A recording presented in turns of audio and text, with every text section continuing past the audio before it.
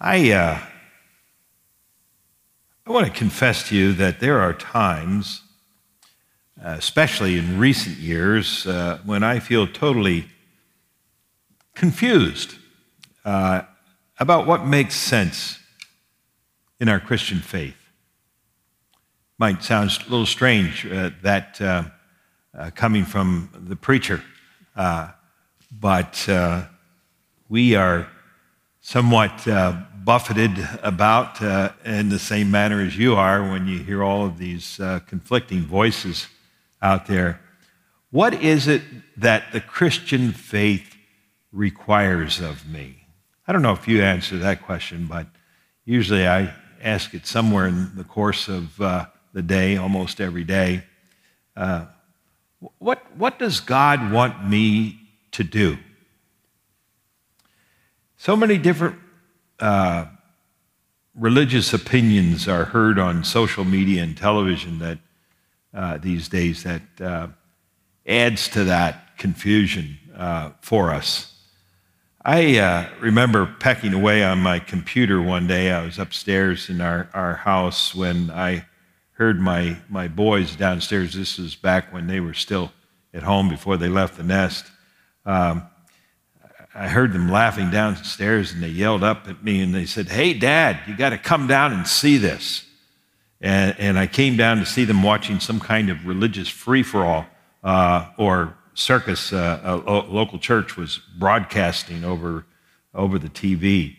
And people were jumping up and down, running up and down the aisles. Some appeared to be having grand mal seizures. The preacher was slapping people on the forehead, and they would go over backwards, and someone would catch them.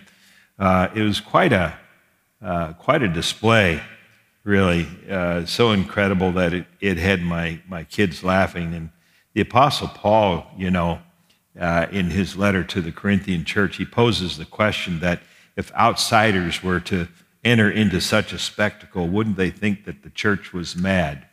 And I suppose St.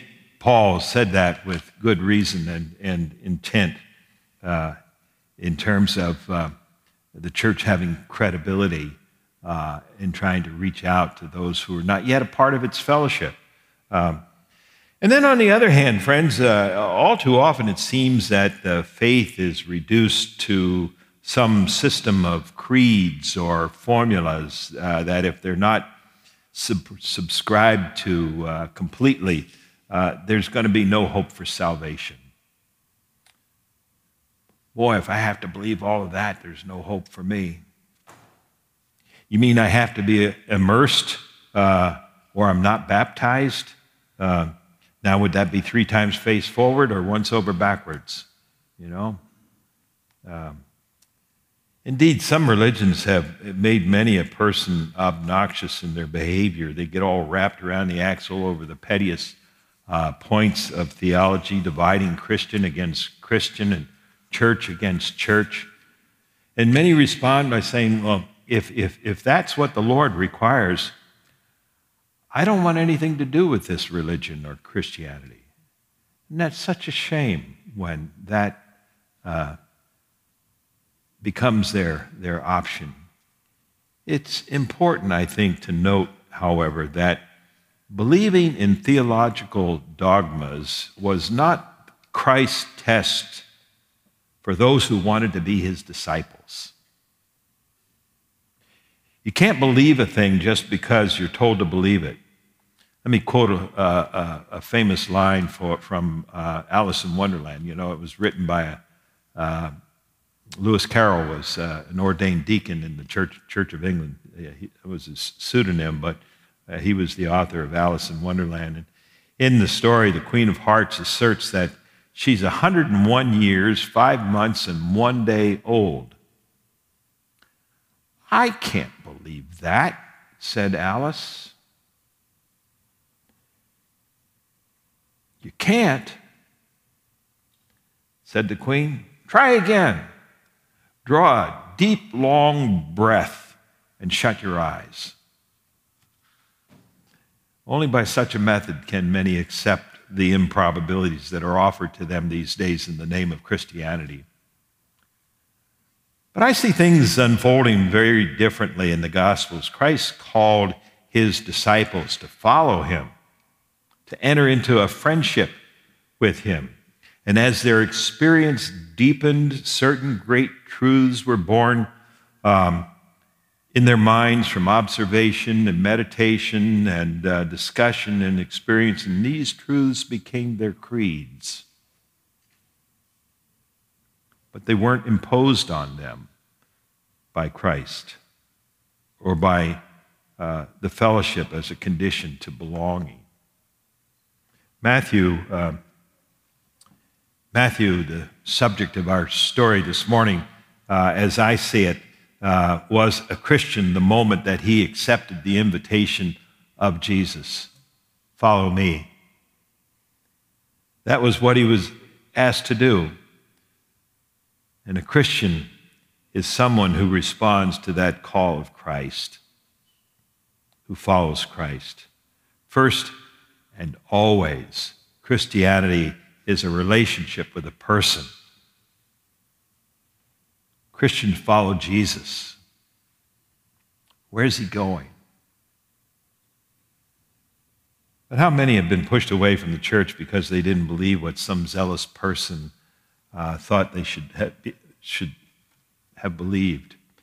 The great Swiss pastor and theologian Emil Brunner said with indignation once, "Who can establish criteria to judge whether or not the Holy Ghost is really active in the human heart, to which God is only just beginning to reveal himself? Who would wish to propose criteria for membership which in certain circumstances would exclude precisely those whom God in secret has begun to draw to himself?" Little story begins once upon a time, or if you're from the South, it begins with, "You ain't going to believe this." Little story occurred about 1,700 years ago, according to ancient legend. A young man decided he was going to become a saint. He left his home, his family, his possessions. He said goodbye to his relatives and friends, sold all that he owned, gave the money to the poor, and he walked off into the desert to find God. He walked through the desert sands until he found a dark cave. Here, he thought, I'll be alone with God. He prayed day and night in the dark cave. God sent him great temptations. He imagined all the good things that he wanted and wanted them desperately. However, he was determined to give up everything in order to have God alone. And after many months, the temptation stopped. St. Anthony of Egypt was at peace, having nothing but God. But then, according to the story, God said to Anthony, "Leave your cave for a few days and go off to a distant town. Look for the shoemaker, knock on his door, and stay with him for a while." But then, according to the story, this holy hermit, he seemed puzzled by all of this and by God's command. But nevertheless, he left the next morning. He walked all the day across the desert sands, and by nightfall, he came to the village, and he found the home of the shoemaker and knocked on the door, and a smiling man opened the door. "You're the shoemaker?" the hermit asked. "Yes, I am," the shoemaker answered, and he noticed how tired and hungry the hermit looked, and he said to him, he said, "Come in." He said, you need something to eat and a place to rest." And the shoemaker called his wife, and she prepared a fine meal for the hermit and gave him a bed to sleep in. And then the hermit, he stayed with this family for 3 days, and he asked them a lot of questions about their lives, but he didn't tell them much about himself, though the couple were kind of curious about him. um, in his life in the desert. But they talked a lot, and they became good friends. And then the hermit said goodbye to the shoemaker and his wife, and he walked back to his cave, wondering why God had sent them to visit the shoemaker. What was the shoemaker like, God said, when he'd settled down, when Anthony had settled back down in his cave? He was a simple man, the hermit said. He had a wife who was going to have a baby. They loved each other very much. He has a small shop where he makes shoes. He works hard. They have a simple house. They give money and food to those who have less than they have. And he and his wife believe very strongly in you, and they pray at least once a day. They have many friends. And the shoemaker enjoys telling jokes. Well, God listened carefully. You're a great saint, Anthony, God said. And the shoemaker and his wife are great saints too. Perhaps there's more than one approach to God, and each of us is called in his or her own way to follow Jesus. Friends, Jesus never demanded from anyone support for theological propositions, but rather he told us to love God and our fellows and to react in all crises in the same spirit that animated him, which still calls forth our worship and our adoration. There are many who claim allegiance to the Christian faith who spend more time talking about it than acting on it. The Christian faith is a call to action. Christ called us to follow him, to behave as he did, to do those things that he did, to love God and our neighbors like he did. Nothing too complicated about that. It just takes a lot of commitment and takes a lot of self-sacrifice, but the returns are greater than anything that we might lose along the way. You remember a number of years ago now, the names of Dick Brutan and Gina Yeager. They were on the front page of newspapers across the country back in 1986 for several days. And you may remember that they were the pilots of the first globe-circling, nonstop flight without refueling around the world. People said it couldn't be done, but they did it. More than 50,000 people were there at Edwards Air Force Base out in California to greet them when they returned. They faced a few anxious moments together, especially when the electric fuel pump failed on the plane, and they had to kind of jerry-rig that, get going again. Gina also suffered some bruises when she was tossed about in the airplane with some turbulent weather. But they made it, and they made it back ahead of schedule. Mobil Oil Corporation provided the synthetic oil for what they described was the toughest test in history. The company bought a full-page ad in USA Today and several other publications congratulating Yeager and Rutan for their and promoting their product too at the same time. The ad closed with these words: "We believed it could be done, but you, Dick and Gina, proved it.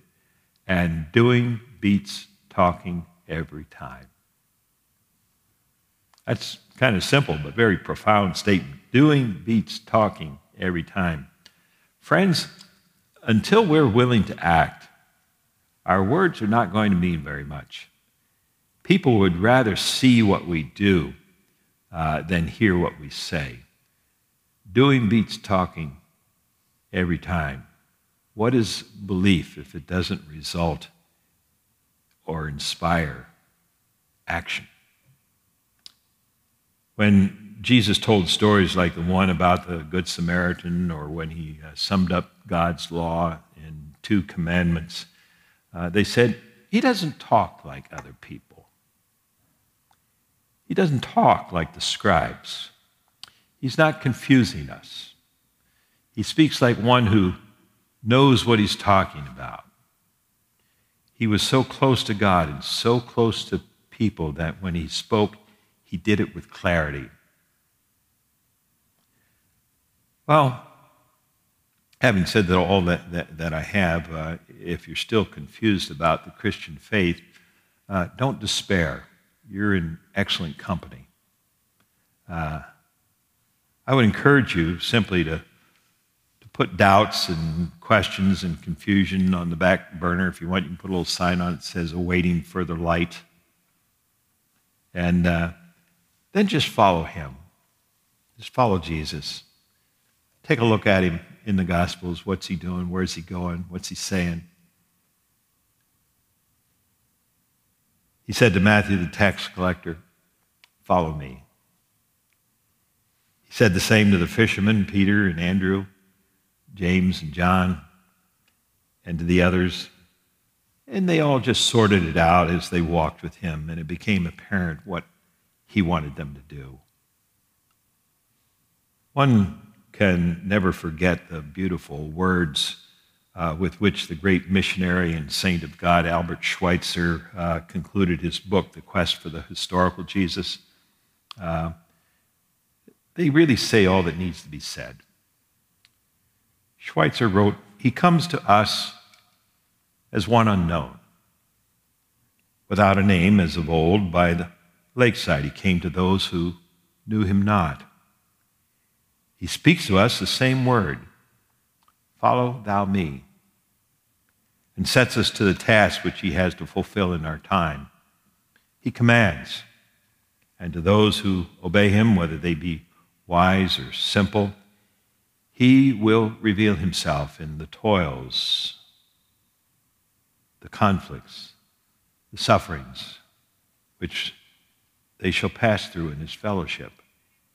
And as an ineffable mystery, they shall learn in their own experience who he is. Will you pray with me?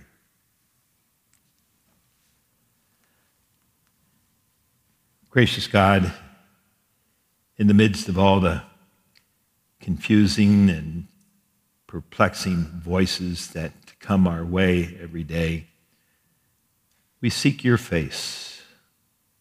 We desire to know and to do your will. Help us to filter out the noise, to keep our eyes on Jesus, to keep our ears open to his voice, that we might do his will and accomplish his purpose. We pray this in his name. Amen.